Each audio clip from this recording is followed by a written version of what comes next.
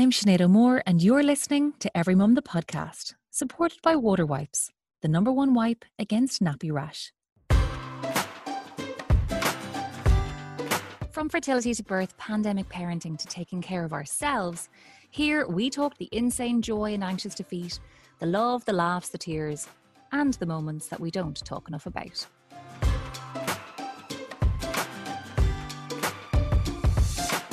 This season is supported by one of the most essential products for every mum, from that first nappy change to those messy weaning months. Water Wipes, the world's purest baby wipes. Made here in Ireland, Water Wipes are clinically proven to be the #1 wipe against nappy rash and are purer than cotton wool and water, making them ideal for sensitive newborn and even premature skin. As the #1 wipe in Ireland, together we are committed to providing more support for parents with trusted products and this podcast. In this week's episode, I'm joined by Naomi Clarke, or the Style Fairy as you might know her better, to talk about becoming a mother to her third baby girl, Kaya. Naomi has been open about her type 1 diabetes and how this impacts her pregnancies in the past, with all her girls arriving early, and how her second baby, Luna May, was in NICU for 2 weeks, where she was supported by the incredible teams that care for our tiny heroes. And despite these 2 high-risk pregnancies, Naomi could just feel there was one more baby out there that she just had to bring home to make her family complete, her baby Kaya. Here we talk about this maternal instinct, life with 3, reflux, siblings, and how in those early baby weeks, we are all just in survival mode. For Naomi, that's wearing something that brightens her mood, managing her energy, her blood sugar, and working on meaningful projects that matter. As a mum of 3 babies born early, Naomi cares about supporting other parents by sharing her experience in her new role as brand ambassador for Water Wipes, the #1 wipe against nappy rash, and with us on Every Mum the podcast, so that other parents going through similar can feel less alone.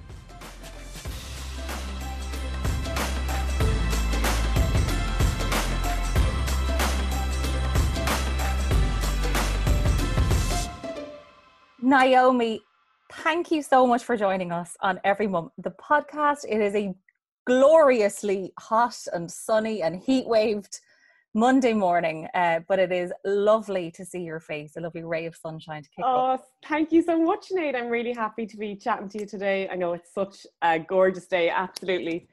But I know that I think also every mother on the land, it probably hasn't slept for 72 hours because their children are just awake all night with the heat. So hard to get them to sleep. Oh my God. Luna, especially last night, my 2-year-old was just leaping around the bed. And like, you can't blame them. I found it so hard to sleep. It's so hard. So we fans now, we're prepared. I love when Ireland gets a heat wave and literally like we're wild buying fans. Fans and anything like water for the garden, yeah, the play pools and everything like that. It's so alien for us to have this heat, like we're never prepared. Such a novelty. And of course you have 3 little girls that you need to get to sleep. I do, yeah. It's even mad hearing you say that. I'm still not, I still can't believe that, like, that there's 3 of them. I have 3 daughters. Me, Naomi, has 3 daughters. Like, it's crazy. There's 3 of them. And little Kai is 3 months. She is 3 months now, which, it's just gone like, it's gone by in a blink. So cliched. This is possibly the fastest of the 3. This has gone. I enjoyed it the most. I treasured it the most, but it's gone by so fast. Like, I just don't know how it's happened. Like, how is 3 months past already? I still like to talk in weeks because I feel like it makes it sound smaller. Like, yeah, she's 14 weeks. So I'll be like, yeah, she's 37 weeks. Yeah. I just can't cope with, like, I don't know. I know we all say this, we all feel this. It just goes too quickly. I feel like after having my second, I can only describe it, and this sunny weather is inspiring this too. Having your second baby for me has felt like the second week of a holiday. It's the same amount of time, but you know the way it just disappears halfway through the week. You already feel like, oh my God, we have to start preparing for flying home. it just disappears so quickly. So I can only imagine on the third, it's even faster. Even faster. And you know that it's going to disappear. And so you're just so much more acutely aware of trying to savor it, which I tried to. Obviously, there was a couple of weeks where the exhaustion took hold, and that there's just that blur, and even that upsets me that I can't remember certain days. Like I spend so long just going through my phone pretty much every night. My husband thinks I'm so crazy, but just I love to remember at least one big moment every week, what happened. And just even looking back, last night I looked back at each month and the difference in her, because she's a huge baby. She's so big and she's so tall, and every time somebody meets me, they're like, oh, she's so big. Sure, she's like 7 months old. I'm like, no, she's not. She's tiny. She's my little baby. So yeah, I just keep going back over my phone and just replaying it, even though I'm still trying to remind myself I'm still in the early stages. And in another 4, 6 or 8 weeks, I'll go, oh my God, what was I whinging about? She was a dink and I thought she was big. So I know I'm very much still in that newborn stage. So it's not over. I'm still enjoying it. Just those teensy weensy days are gone. For some women, the newborn days are the hardest and the most challenging and the most filled with, I suppose, sleeplessness and anxiety. And, your baby can't really articulate and communicate. So you're very much winging it. And for others, it's a real time of go with the flow and mellow, and they're so tiny, and they find the challenge later on when the babies start kind of maybe moving, or 4-month sleep regressions and weaning and feeding. And I think everyone has a zone that they find most challenging, and it's different for everyone. It is different. And I think it's different with I've found myself different with each baby, and each experience each time has been different. Like I relished the newborn stage the most this time, without a doubt, because I've had to before. With my first, with Annabelle, I was so naive. Like when I think of that stage now, I can barely remember those days. I was so naive, and she had such severe reflux. All 3 of mine have had reflux. Annabelle had silent reflux, and a lot of the first year of her life is just a blur to me. Like I just adjusting to being a mum, like becoming a mother. None of my friends had babies. I was the first in our group to get married. So I was like the pioneer. So everybody was still out. And I was like, oh, my baby won't stop crying. And I don't know what I'm doing. Like that was a shock that I struggled with. Luna also had reflux, not quite as severe, but she, I definitely relaxed a lot more with her. I went with the flow a little bit more. But I still definitely, I had a little bit of post-traumatic stress after Luna's birth, because it was a very difficult birth. And so I think this time I got to bring Kaya home when she was supposed to come home. Things went to plan, as much as things can go to plan for me. And I've just been enjoying it a lot more. She has very severe reflux as well. So I don't want to sugarcoat it and make anybody think that I'm just sitting here and, oh, it's so glorious and easy. And it's not at all. Like I'm losing my every day. And she's been very difficult. She's, God love her, she's very severe reflux. I'm just dealing with it differently because I've been through it twice before. And I know that it ends. And I know, like, yeah, I suppose you just get perspective when you're older, and because it was a high risk pregnancy, there's so many things that could have gone wrong for us that didn't. So she has a bit of reflux. I'll deal with that. And there is light at the end of the tunnel. Now, for a lot of reflux mums going through that, they'll be like, oh my God, where is the light? Get me out. How do I make this end? But the light arrives. We had an amazing episode with Nessa, all about silent reflux and cow's milk protein allergy and the process of going through it and the light at the end of the tunnel, but also how in the moment it's so distressing to see your baby experience any kind of pain or intervention or block from that peacefulness that you want. You know, you want to just cuddle and hold and be, you want to be able to, comfort them, and you can't comfort your own baby. It's very upsetting. It's such a journey, and I think every mum, depending on what you've experienced before, helps you adapt to whatever is happening in the moment. So where the expectation and the reality, and I spoke so many times this season around this, that when something occurs and you're not expecting it, it can really throw you off balance. But if you've actually come through it before, your second time going through it, there's a little bit more, okay, we dealt with it, we can do this again. Yeah, it definitely, and you know it ends. Now, having said that, I thought I would have been able to cope with the reflux better than I have done. It kind of floored me that I struggled. So I'm saying this as if it's over. She's still going through it. She's just much better. Definitely, because I've experience of it before, I coped with it better. I knew what was wrong. I trusted my instinct quicker. I got her on the medication she needed early. I made the changes that were needed. But it's still, definitely, there were days where I was just like, no, this is not fair. I can't believe we're going through this again. Like vomiting morning, noon and night, that poor thing. Whole bottles coming up, her weight centiles going down, all the stress of all of that. And then just the crying. She's cried a lot because she's in pain, and you're like, all you want to do is stop their pain, and they're so tiny. So I've definitely, there's been like, overall, I've coped with it way better, and we've got her to a place now post the 12-week mark where she's comfortable. And I know that she's going to be fine. It's not a long-term illness or condition, thank God.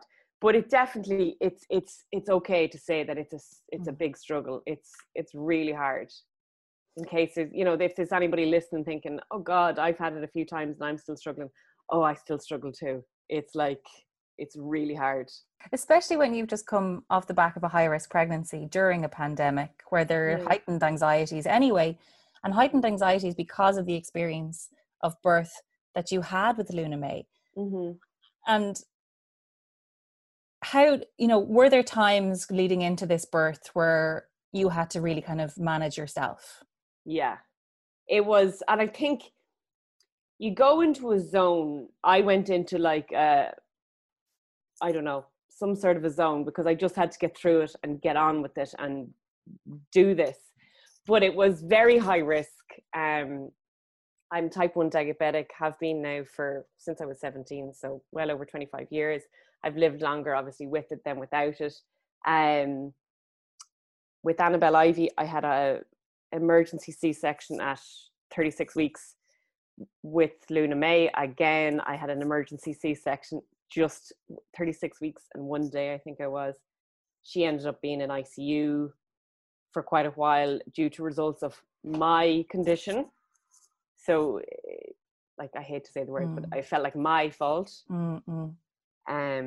So this pregnancy was really scary, and I had been advised by doctors not to get pregnant again because of I have quite a few complications because of my type 1 diabetes. Like, I have complications in my eyes, and a lot of my complications can be exacerbated by pregnancy. So I had been advised not to go again. I had 2 C-sections. I had 2 healthy babies. So it was a big decision to go again. So the whole thing was it was scary. It was intense.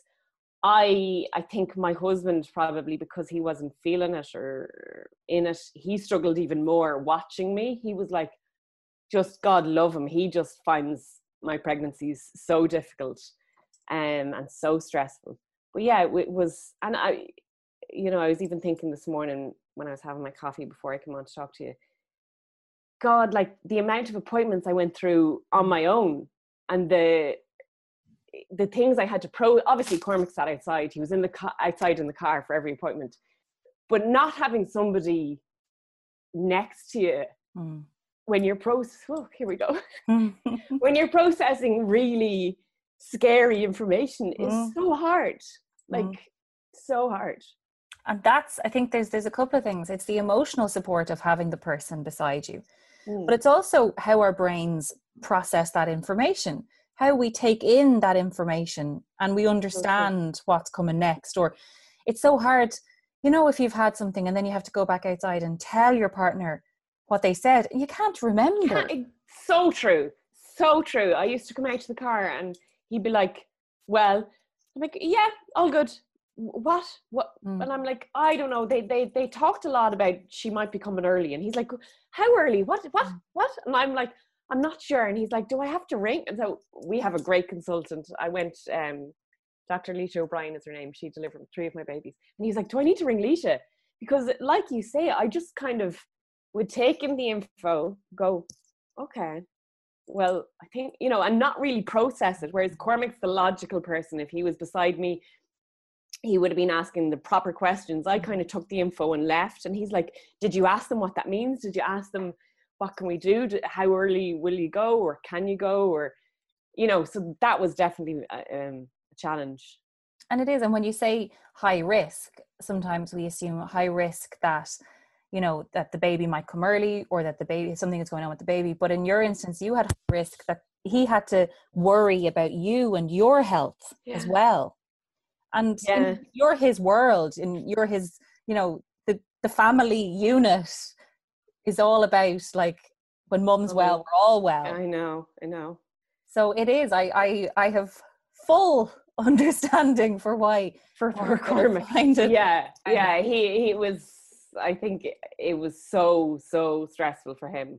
The fact that I've got through it, I'm okay, Kai is okay, he's just like, oh, the relief was mega. Was that stress something that may have led you guys to thinking maybe number 3 isn't on the agenda? Oh, definitely. Yeah, definitely. For him, he was like, absolutely not. I can't go through that. And again, I was like, it's me that has to go through it. And he's like, no, I can't, which I do understand. He's like, I can't watch you do that again. When I'm pregnant, it's very, very intense. I'm in and out of the hospital a lot. I have to be up and down. I go to Holles Street. I had to be up and down an awful lot. It's just very intense. And there's challenges all along the way. And he's like, how can we go through that again? And obviously this is all aside from the fact of what happened with Luna, which was very, like, I think both of us, she's just turned 3, both of us are still like processing that experience. So if it was up to him, he didn't want us to go again. But it was just, and I can't describe why did I want to go again? Why did I want to try again? There was just a feeling in me that I couldn't put to sleep, that I couldn't, it was just there. And he's like, why? And career-wise, I was very, very busy. I probably had the most bookings in with brands that I've ever had. Things were going really well for me work-wise. Cormac had started his own business. The kids were, that bit bigger. People were sleeping through the night. Life was coming back. We were traveling. Then COVID hit and we were all stuck at home. And I just couldn't shake it. I had this want in me for another baby, or to at least try for another baby. And I always said, I can't live with the regret that I didn't try. Like, what if this is me trying to convince him, what if I'm 55 and I'll think about, what about that baby that we didn't try for? And so there wasn't proper logic. If my medical team had been there, they would have been like, no way, Naomi, you can't do this, it's too high risk. Cormac was like, no, separate bedrooms. We can't do this. We have it all. We've 2 perfectly healthy girls, and I just couldn't. I don't know. I can't explain it. And now, aren't we glad everyone listened to me? Because look at Kaya. Exactly. But isn't that so funny? I just think that there's such a little maternal voice in all of us that is kind of that, and that knows also when you're done, when your family is complete. Yeah. Because I know now I'm absolutely done. She says 14 weeks in. No, I have to be done. Absolutely, I'm completely done. But you're right. It's just a little voice. There's no logical explanation. We were so lucky and so blessed to have 2 healthy children. It was a huge risk to go again, but I was willing to risk it. And I suppose one of the biggest risks for me was my eyes. And I have complications in the back of my eyes, particularly my left eye, as a result of my diabetes. So that was one of the biggest concerns. And it's my vision that will ultimately be affected. So that was a huge risk, but I wanted to take it. This podcast is just one way that every mum can support you. Another amazing way is with our free gift bag, packed full of essentials for you and baby, including free samples of water wipes, the #1 wipe against nappy rash. To receive yours, just register now on everymum.ie. There's a free gift bag there waiting for every mum. I feel like we were lucky this time. This is the longest I've carried. So we got to 36 weeks and 5 days, which is a miracle. If every week, kind of from 29 weeks, every Friday I was up on Holles Street, and it was a case of, we're going to let you go, but you need to come back on Wednesday. You need to come back on Friday. I was up and down, and like that, I was constantly being monitored. There was lots of things happening with her. She was growing way too big in not a good way. And there was loads of scary things happening. And then my blood pressure started to creep up, and lots of things were happening. So it was quite stressful. And we had been, I suppose the difference this time being pregnant is, throughout, I was prepared for NICU and for complications with the baby. And they had told me, and I had the same consultant again. So everybody, and the midwives, I'm up there so much, they all know me. So everybody kind of helped to prepare me this time. It's almost inevitable. And so the part of me was trying to prepare for that. It was all along. Whereas with Luna, I never was prepared that she was going to be taken to NICU, and for her to be gone so long, and for things to be so bad. And it's only with hindsight and having had Kaya now that I know just how serious things were with Luna. Like, they were really, really bad. So yeah, this ultimately then I managed to get to 36 weeks and 5 days. We got to the planned C-section date. So out of 3 C-sections, this is the only one that was planned. So I got to actually pack my bags. I got to say goodbye to the kids. I went in the night before, you know, it was a totally different experience. And I'm delighted that I got that experience. I got the feeling that other people get of the waiting around. Whereas both previous times, it was just, okay, baby's got to come out. This is serious. And that was it. And there was no time to think. It was just, baby's here. And this was lovely. And oh God, the waiting is hard. Like that last weekend, me just like a Michelin man going round. But now those are the days that I find myself thinking about. I was like, God, that was lovely, and the excitement. So yeah, it went as smoothly as it could have gone. The C-section went well. She did go to NICU, which and she had a slightly different issue than Luna, so that kind of floored me a bit, even though I had been prepared for it. Now, we were so lucky. She was only gone for just less than 2 days, which was, for me, unbelievable. But I, in the moment, found it hard to accept. Like, because of what happened with Luna, I found it really hard to go down those stairs to NICU. I saw like the bed where Luna was, and I couldn't even look into that room. It's so raw. And I think it's only with time that we talk about it more, like that we could have lost her. She's like just an amazing kid, so full of life. How long was Luna May in 2 weeks? For 2 weeks. 2 weeks, yeah. So I got discharged and she was still in, which was horrible experience. Very unnatural. It felt cruel. To be separated from your baby was just, it's the worst. It really is. It's such an unnatural experience. One part of the story around when I've heard you speak of some of the various traumas, I suppose, that went on with Luna May's birth, you know, whether it was down to the C-section and the emergency of it, and then how ill she became, and the NICU experience and the coming home without her, was also not being able to say goodbye to Annabelle Ivy before you went in. Yeah. And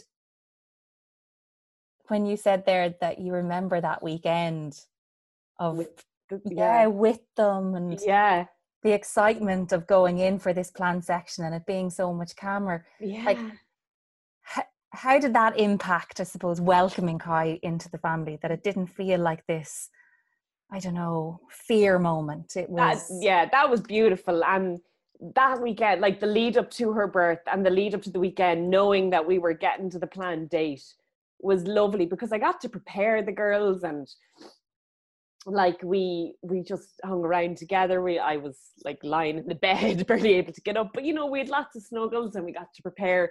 We knew that it was a girl. We had more or less settled on her name, even though they had other ideas on what her name should be. So it was lovely, and that was a really healing experience, because it was planned, and because when Luna May came, I had only gone for a checkup. I'd left Annabelle. I hadn't told her where I was going. That haunts me. That was and I actually was set, because at the time I stayed up in Dublin for those 2 weeks. Annabelle was in Cavan with my mother, so we weren't even together. And she was 2 years, 8 months when Luna was born. That had a lasting impact on her. Massive impact on her. So that's that would, you know, obviously then had an impact on me, and guilt. And so this time was lovely because it was so different. We dropped them off to my mum's, have a great time. The next time I come, I'm going to have a baby girl's going to be here. And they were buzzing for it. They were so excited. Like, Luna just follows whatever Annabelle says. You know, she didn't really fully get it. But the moment when the three girls met was the best moment of my life. Like, if I could relive that day over and over, like, just like the stuff of dreams, brilliant. But like, better than I had even thought it would be. And we were so lucky that we'd never even talked about it, but Cormac just started videoing it, and we just started videoing their reactions. And I am so glad we did, because looking back on that is just like, I love it. And I love seeing the three of them together now. Like, excuse me, snotty nose from all the years. They're just dying about her, and it's just so lovely. It's like every morning, obviously, Kai is up first, so I would have the feed done before I go into Luna and Annabelle, who share a room. And like, the first thing they do is they stand up in their bed and they're like, Kaya, put her in my bed, Mommy, put her in my bed. So I usually put her in Annabelle's bed, and all three of them then get into the bed and snuggle. And it's so just cute. Like, it's unbelievable. I never want them to be bigger. I just want this stage to last forever. And it's lovely. I'm definitely, like, I'm really enjoying this whole stage and seeing the three of them. I love watching how their personalities change and develop. And I'm really interested to know how Kai is going to fit into the dynamic. It's going to be fascinating, because Annabelle and Luna are so different. So I'm the baby of four. I don't know, what do people usually say about the third child? Are they usually the boss? Probably. I think it depends if they're the third and last, or if there's a third and, you know, there's three more to come. Yeah, exactly. What are you finding the differences between your two already, the older ones? Are they showing the displays of first child, second child? Oh, completely. They're like personified if you looked it up in the dictionary. Annabelle is a very anxious little girl. She's very nervous, very shy, very eager to please. Just wants everybody to be happy, just wants Mommy to be happy, hates to do anything that would, and whilst all good things, some of them are to a default. Like, she tries so hard at everything, and she's just a good girl.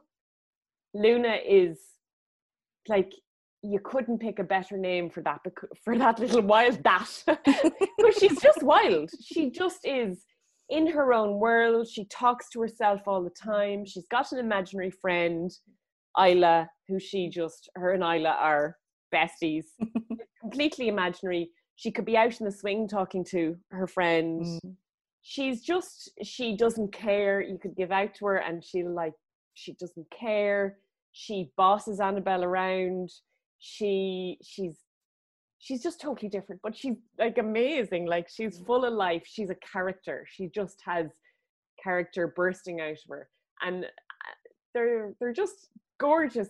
But they're so different. Their personalities are so different, and I love watching them change. Now it's starting to get tricky because the whole fighting with each other thing has started, and so that's like driving me mad.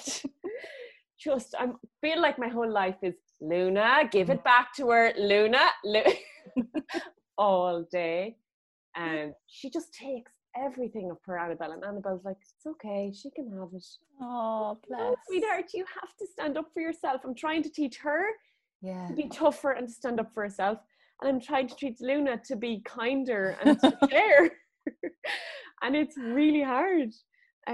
So I've no idea where little Kai is going to fit in. Is she I don't know. I have a feeling that they're all going to probably spoil her, I guess. I don't know. She'd be the peacemaker between them.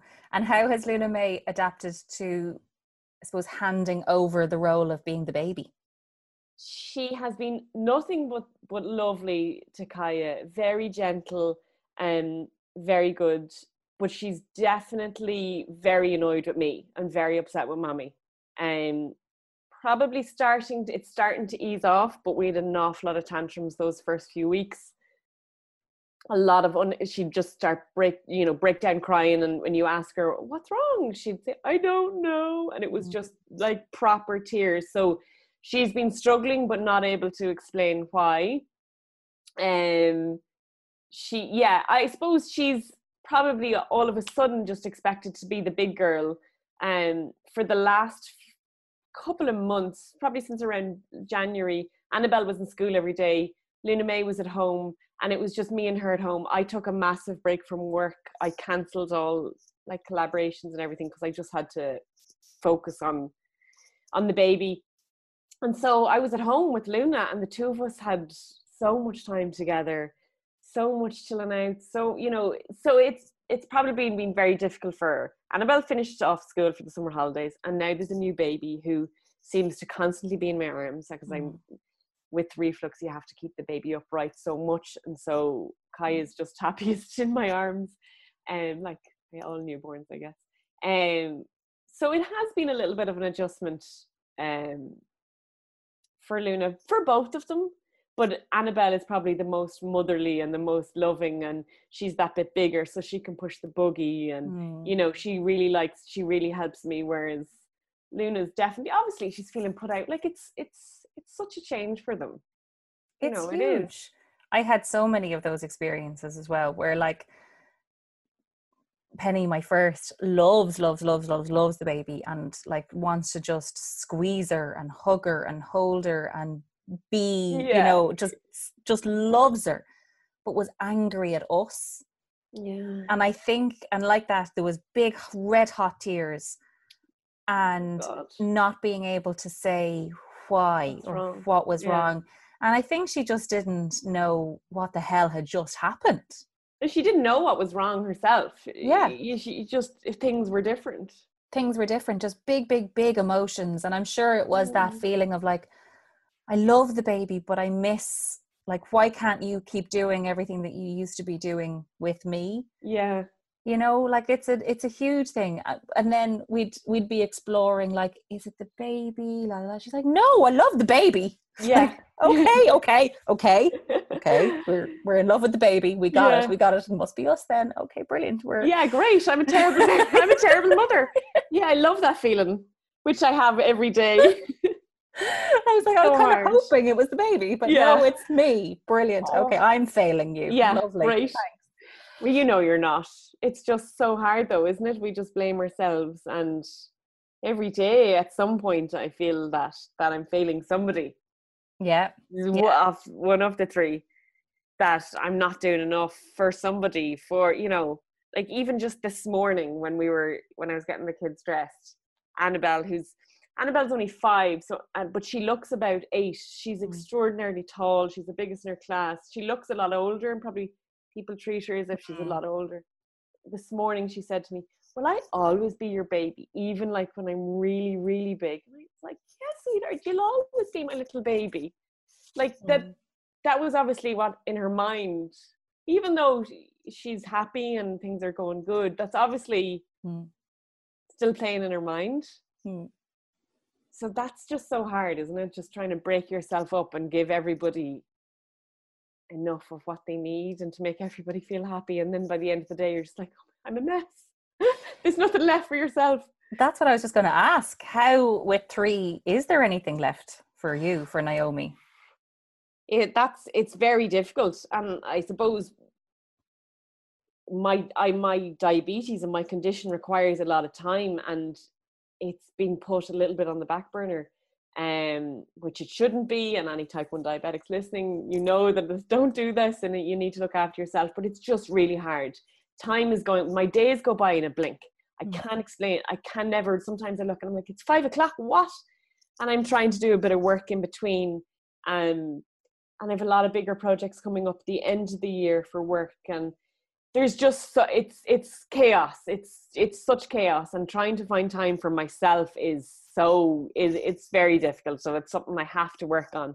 I try to walk and listen to podcasts and stuff like that and try and switch off. But it is hard. I'm definitely neglecting myself, but I don't know how else you're supposed to manage. Like, it is survival mode for that. Completely. For that phase. And I think like we need to get better at feeling okay in survival mode. I think that there's this pressure to be like, oh, but you have to do X, Y, and Z and self-care for you. And it just feels always like, that's like more work for me, more guilt for me. I don't want to do self-care. I want somebody else to care for me. Thank you very much. Yeah. When are you supposed to have the time? When are you supposed to do it?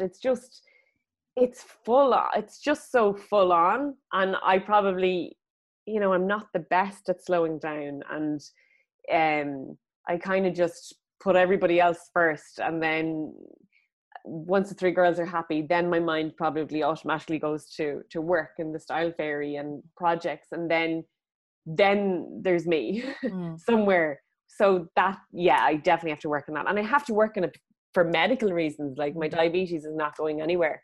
I have to get on top of things for loads of reasons, for my eyes, I just have to. And is that more rest? Is that different? When you say you have to get on top of it and take care of you, what are the kind of things that you need to be doing to maintain that health? So it's just, I check my blood sugars several times a day. So it's making sure that your blood sugars stay within a certain range. What's dangerous and what causes ultimately complications in later on is high blood sugars. So more often than not at the moment, consistent high blood sugars are dangerous. The thing is, in the here and now, like I was actually high this morning just before I came on. That's why I was late coming on to you, because I had to explain, I had to do something. But in the here and now, high blood sugars, like I look and appear fine to you, I'm talking fine, but my sugars are high. So it's that over a long period of time leads to the complications. So the complications I have are bleeds in the back of my eyes, with the left eye being worse than the right eye. And that's my left eye is very close to my line of vision. So that's for obvious reasons, my eyesight, and particularly my eyesight, my left eye. I've had laser done on that, but it's going to be an ongoing issue and struggle to make sure I keep my vision for as long as humanly possible. So what does that mean? It means eating regularly and making sure you don't skip meals, which is really hard. Like, I had to think there in my head. I was like, I had toast. But getting people up, getting people dressed. There was an explosive nappy this morning. I had to get the 2 girls dressed. Yeah. The hours go by. And then I'm like, oh God, I didn't check my blood sugars. And oh no, it was a bit high. And then I realized that I've been running a bit too high. So loads of factors affect why my blood sugars could be high. Hormones, stress, eating the wrong thing. But that's because you're like, I know, like when you're in survival mode, you just reach for energy bits, and they're not good for you. Yeah. You're just getting through. Yeah. It's so true. And I've been doing that. So I my diabetes is just, my blood sugar levels are just a little bit erratic. They're just up and down at the moment. So it's monitoring them and making changes when you see that they're high. So adjusting my medication, and it's not just a case of giving the medicine and you're better. Diabetes is a daily struggle. Type 1 diabetes I'm talking about. It's a daily struggle. Your insulin and your medication requirements change constantly. And so what worked for yesterday might not work today. I have to be really careful with every piece of food that I take. I have to manually give insulin. I'll just show you. That's my insulin pump there that I'm wearing inside my dress. So I took brown bread this morning. I have to type in exactly how many carbohydrates were in that. So every piece of food. And I often forget because I'm busy and I'm not prioritizing myself, which if my doctor, I can hear him like, all that he said to me was, there is nothing more important than this. And I'd be like, yeah, but and he's like, no, there is nothing more important than this. And he's like, my last appointment with him, he's like, when are you going to get it into your head that there is nothing more important? He's right. I know he's right, even though I walk out going, oh, God damn, he doesn't understand what it's like. And I know, of course he does. He's just trying to help me. And it's a very challenging condition. And it's trying to put myself first that it's really hard. I know it's so hard with somebody who doesn't have that condition. Like, it's to be in that zone of fourth trimester and the juggle and having now, more than one. And as you said, like, you are still trying to, you cancel projects, but you are still trying to maintain a business. Work. Yeah. It is still supportive income for your family. Absolutely. And there is a responsibility that goes with that. This isn't a hobby. This is, the roof above the head and stuff. And absolutely, it's a lot. And like every conversation that I seem to have, we put ourselves at the bottom of the list. We do the opposite of what your doctor said.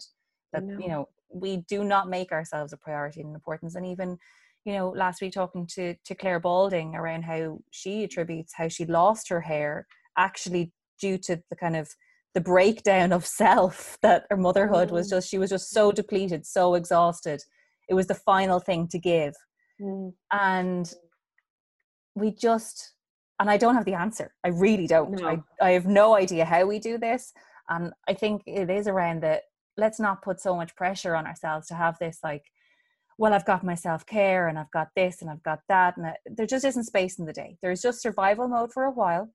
Yes, there is absolute survival. Whatever it takes, survival. Survival mode. And be okay with that. And just go for the naps and sleep and have somebody just make you something that doesn't have to be the perfect 5-course meal of 3. Oh God, Just eat the food. Yeah. Just eat. And absolutely. Jesus, I think only in the last week or two have we started cooking again. I lived off what was in the freezer, and my mother, who is just an angel, mum just lives like 2 minutes drive. She just drop in like, here's spaghetti bolognese, here's a curry. Oh, thank you. Like, I haven't eaten, or I haven't put down Kaya. And while you're here, can you hold Kaya for 2 seconds while I eat? Or while I shower? Oh, yes. Oh my God, Mom, I haven't showered. Can I please shower? And she'd be like, Jesus, Naomi, yes, go and shower, will you? What's wrong with you? No. But I don't, people don't know how full on it is if you've got a baby crying and you've got the other two to look after. And it's really funny. In a few months' time, I'll be able to talk about the project I've been working on. But I started working on something when Kaya was around 5 weeks old. And it's huge, and it's one of the biggest things that's happened for the Style Fairy. But now I'm like, now that she's nearly 14 weeks, I'm like, I can't believe I was taking con calls and doing Zooms and making huge decisions at such an early stage. But like you said, the Style Fairy is not just a hobby for me. It is my job. It is my income. And I cancelled pretty much all work from January on because I had to focus on getting the baby out as safely as possible. And so I'm taking on very limited work at the moment, only stuff that I really, really want to do, that I really believe in, that I really, that excites me. But I am still working. Yeah, I'm still working. And I know that's really, people are like, would probably be like, think I'm crazy and why am I doing that? But again, it's hard for me to just put down. It's not like I have anybody else to take over for me. And if I stop doing what I'm doing, I suppose you're worried that you'll be forgotten and that you've built it, and there's a responsibility to kind of keep momentum in his way. But does it also refuel you? Be feeling like me again when I do it. Yes, and it makes me feel like me, and it absolutely, like, I live and breathe fashion. It's what I love. Like, I'm clothes obsessed, always have been. I love styling. I love putting outfits together. Like, that's me. So I do get a bit of slack sometimes when people are like, God, like, I was in my jammies till I was 20 weeks. Well, that's brilliant if that's what made you happy. And I'm all about that. Like, good for you. Brilliant. I need to dress up. That makes me feel better about myself. And that's why clothes are so important for me to feel. It's not for Instagram. It's not for anybody else. I genuinely feel better if I put a little bit of effort into what I'm wearing. I get excited by clothes. Like, I really do love that. So you're right. Being, doing the bit of work on Style Fairy does help me keep that bit of me that you so desperately need, because you're just, the you that you were disappears.